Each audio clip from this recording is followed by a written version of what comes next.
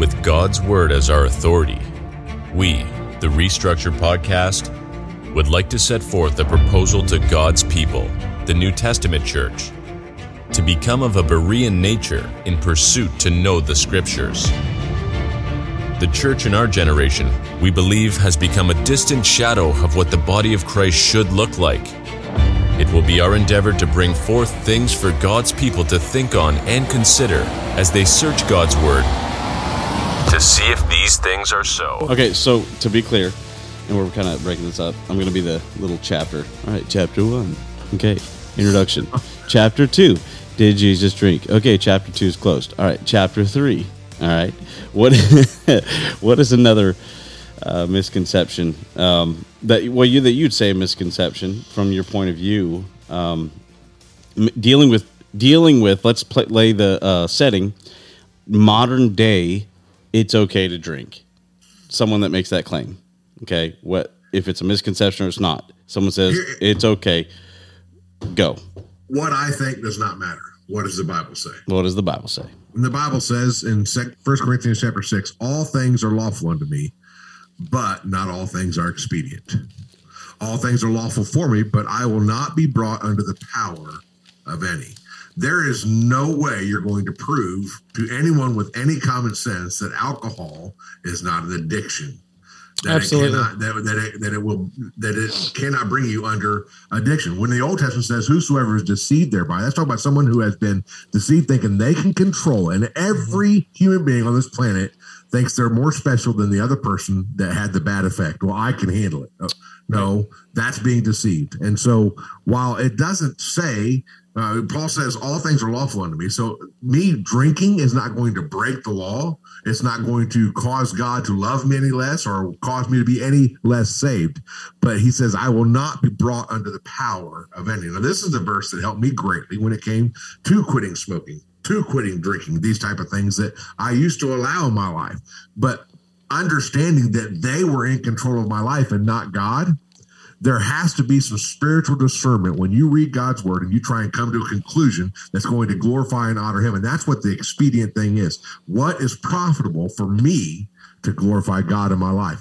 And I don't believe anyone in the United States of America can say without any problem that they need to drink to be closer to God.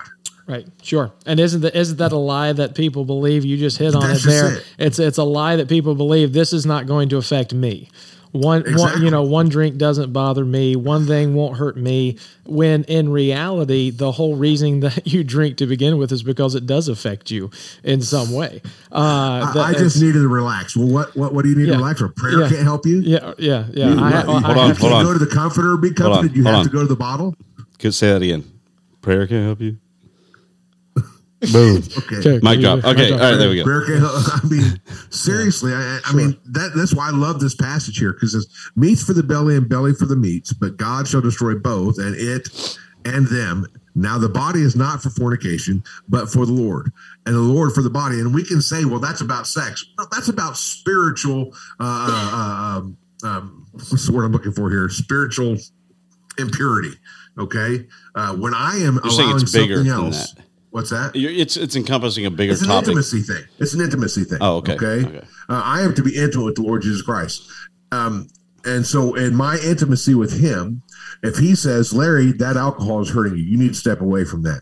For me to do anything else is fornicating, is being spiritually unfaithful to Jesus Christ. I'm being brought under the power of something other than him. Okay.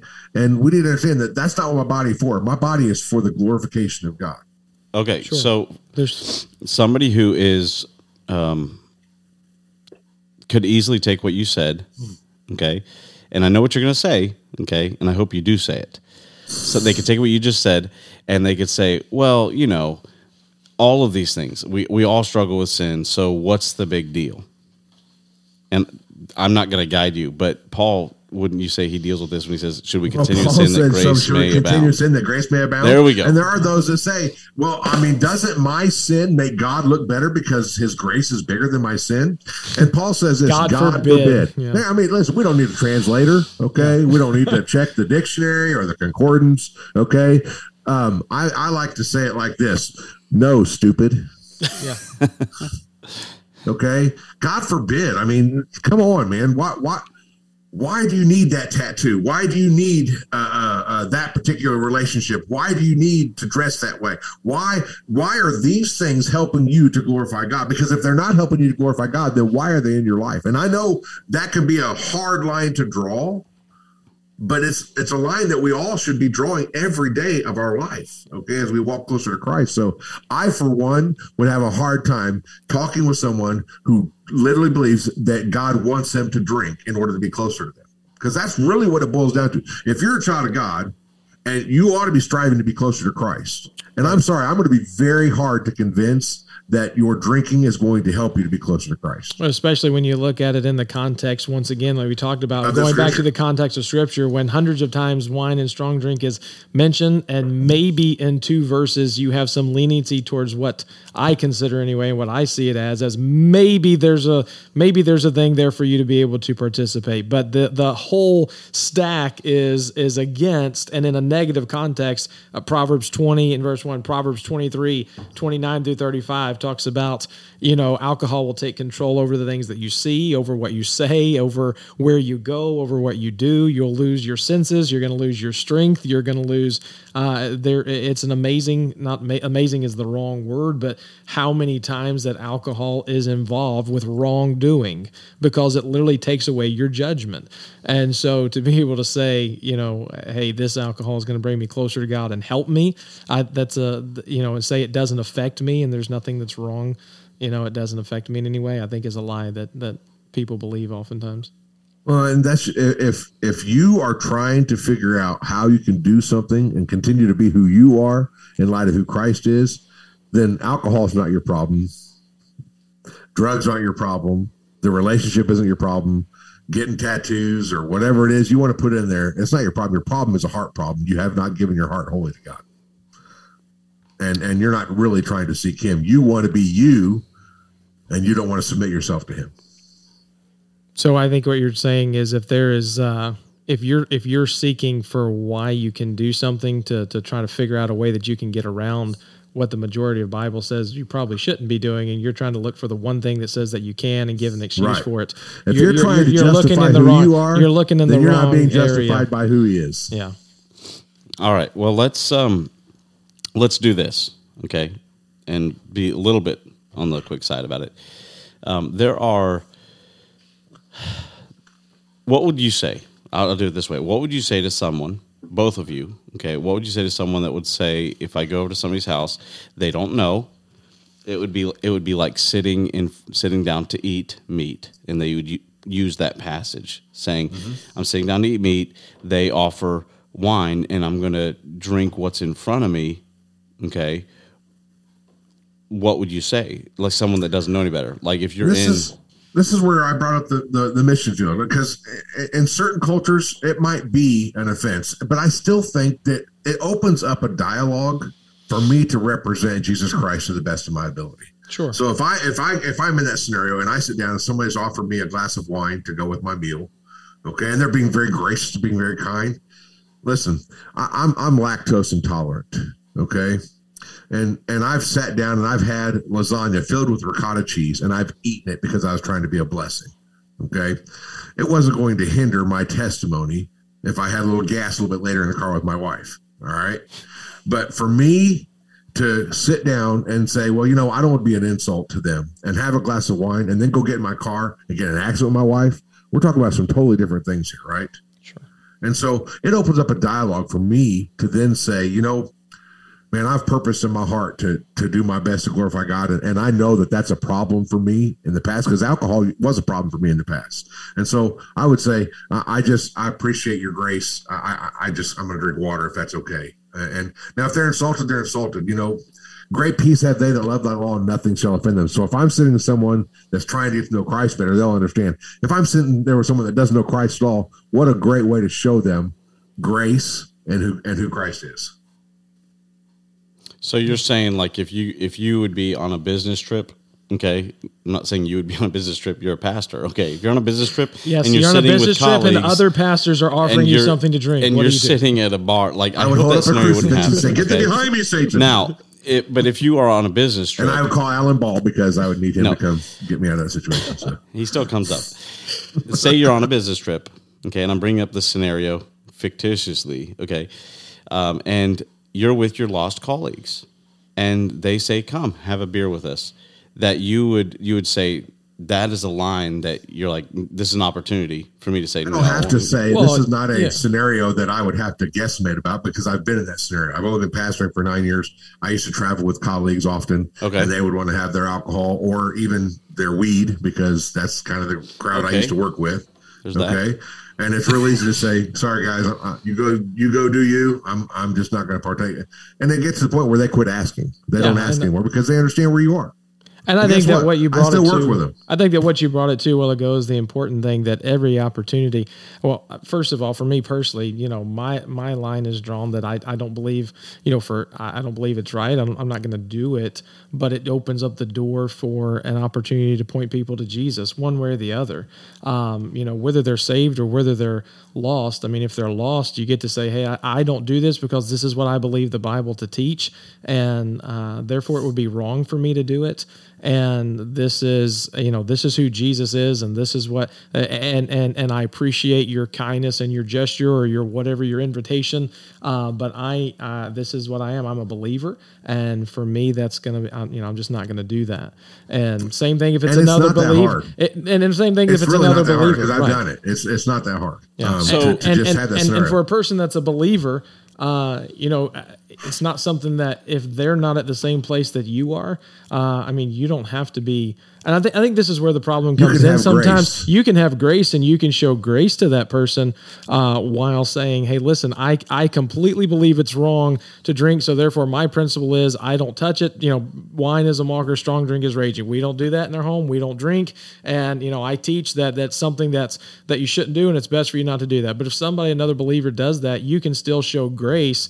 And I think oftentimes where people are turned off to a number of things within Christianity is because sometimes, to be honest, we're just jerks about it and too prideful about it, and we take it as a measure of our holiness that we don't do that, and so therefore we come across as being prideful and arrogant and jerks because we do that, and we're like, no, I'm not going to do that. How could you? And I can. I can give grace to someone who's not exactly where I am while still taking a strong stand on what I believe the Word of God teaches. But as the Bible tells us again and again, to speaking the truth in love and show love to that believer who may not be exactly where I am. And again, I don't have to guesstimate. I've been in those scenarios. Sure. Okay. Where people are Christians, but they have different values or different convictions than I've had. And I've let them know, look, hey, you're on your walk with God. I'm on my walk with God. For me, this is wrong. I know me. I will be deceived. I will fall prey. I cannot have just a drink. So I'm not going to have any drink. And it's very simple. Daniel purposed in his heart that he would not defile himself. Okay. The alcohol wasn't going to defile himself. His relationship with Christ or God would have been hurt by him doing something that he knew would hurt his relationship with God. He did purpose in his heart. And then 3 other guys decided to purpose in their heart too. But there were a lot more Hebrew children that did not purpose in their heart. Okay.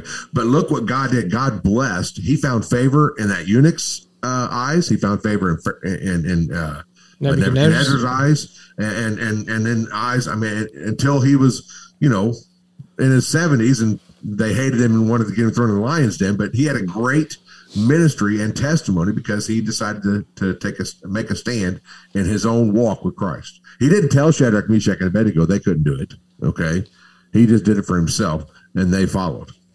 I think that's a great leadership point too, though. So well, this is a topic that I think we can go a lot further into, but to a point that was said, I think a couple of minutes ago. You had brought up a passage that said all things are lawful, but not all things are expedient, and you went into that a little bit. I'm going to leave us with this thought, okay?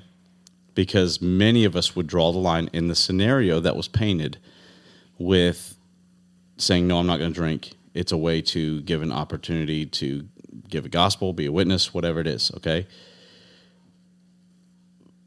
But why not stop the line before that, okay? And this is another topic, but kind of not, with gluttony. Why is it that line is always alcohol?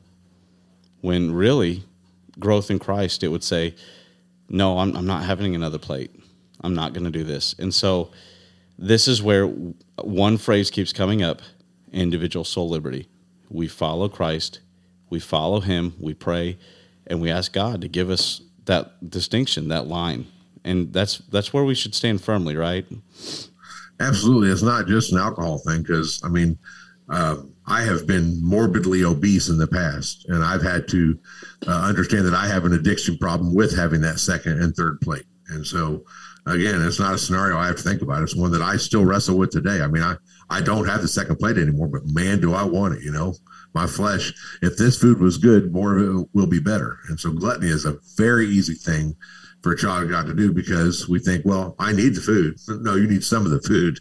Okay. And it so, may, in our culture, it may come across offensive. You know, it's easier to say no to drinking in our culture. It is a lot harder to say no to the food, but it can be, but you can always take some. You can. As a pastor who has to pitch ins all the time, and I have to try stuff I don't want to try. Okay. And then I have to, we have lunch here every Sunday. Every Sunday we have lunch together, because we have an early evening service, an afternoon service. And so we have our morning service, we have lunch, and then we have our afternoon service, our Sunday school. And so there are days, we call them breakfast days. So there's biscuits and gravy and bacon, okay, and delicious foods, some of my favorite stuff in the world. It is a very hard thing to just have one biscuit, okay? And there are those, well, I made biscuits too. You didn't try my biscuit. I'm so sorry. I'll get to your biscuit next time, okay? And so just have the one biscuit. So you can, it's hard to be always a pastor navigate. You can always navigate with grace in the Spirit. Always navigate. Well, I think it's dangerous crossing that line over into alcohol. And my personal belief is maybe lined up with both things that both of you have said, where it is very dangerous. So why would you play with fire? You know, and kind of that's where I would be. Why would you even play with that? I mean, gluttony is one that we don't talk about enough. We really don't. Well, that's a different topic, you know. But are we done? Scenario, are you wrapping it up? Yes, we are wrapping it up. He's trying it to. It is 45 minutes. But I'm passionate about this there's too. There's more that we need to talk. Yeah. Yeah, absolutely. Hey, let's do it again. Sure. Well, talk about gluttony. I appreciate you being on, Brother Donald. Thanks for having me. Donald, it was nice to meet you, my friend. It was nice to meet you as well, Larry. Good talking with you. If you have any comments, questions, concerns, please email us at therestructurepodcast@gmail.com. That is restructurepodcast@gmail.com. We're also on Facebook. We're on Twitter.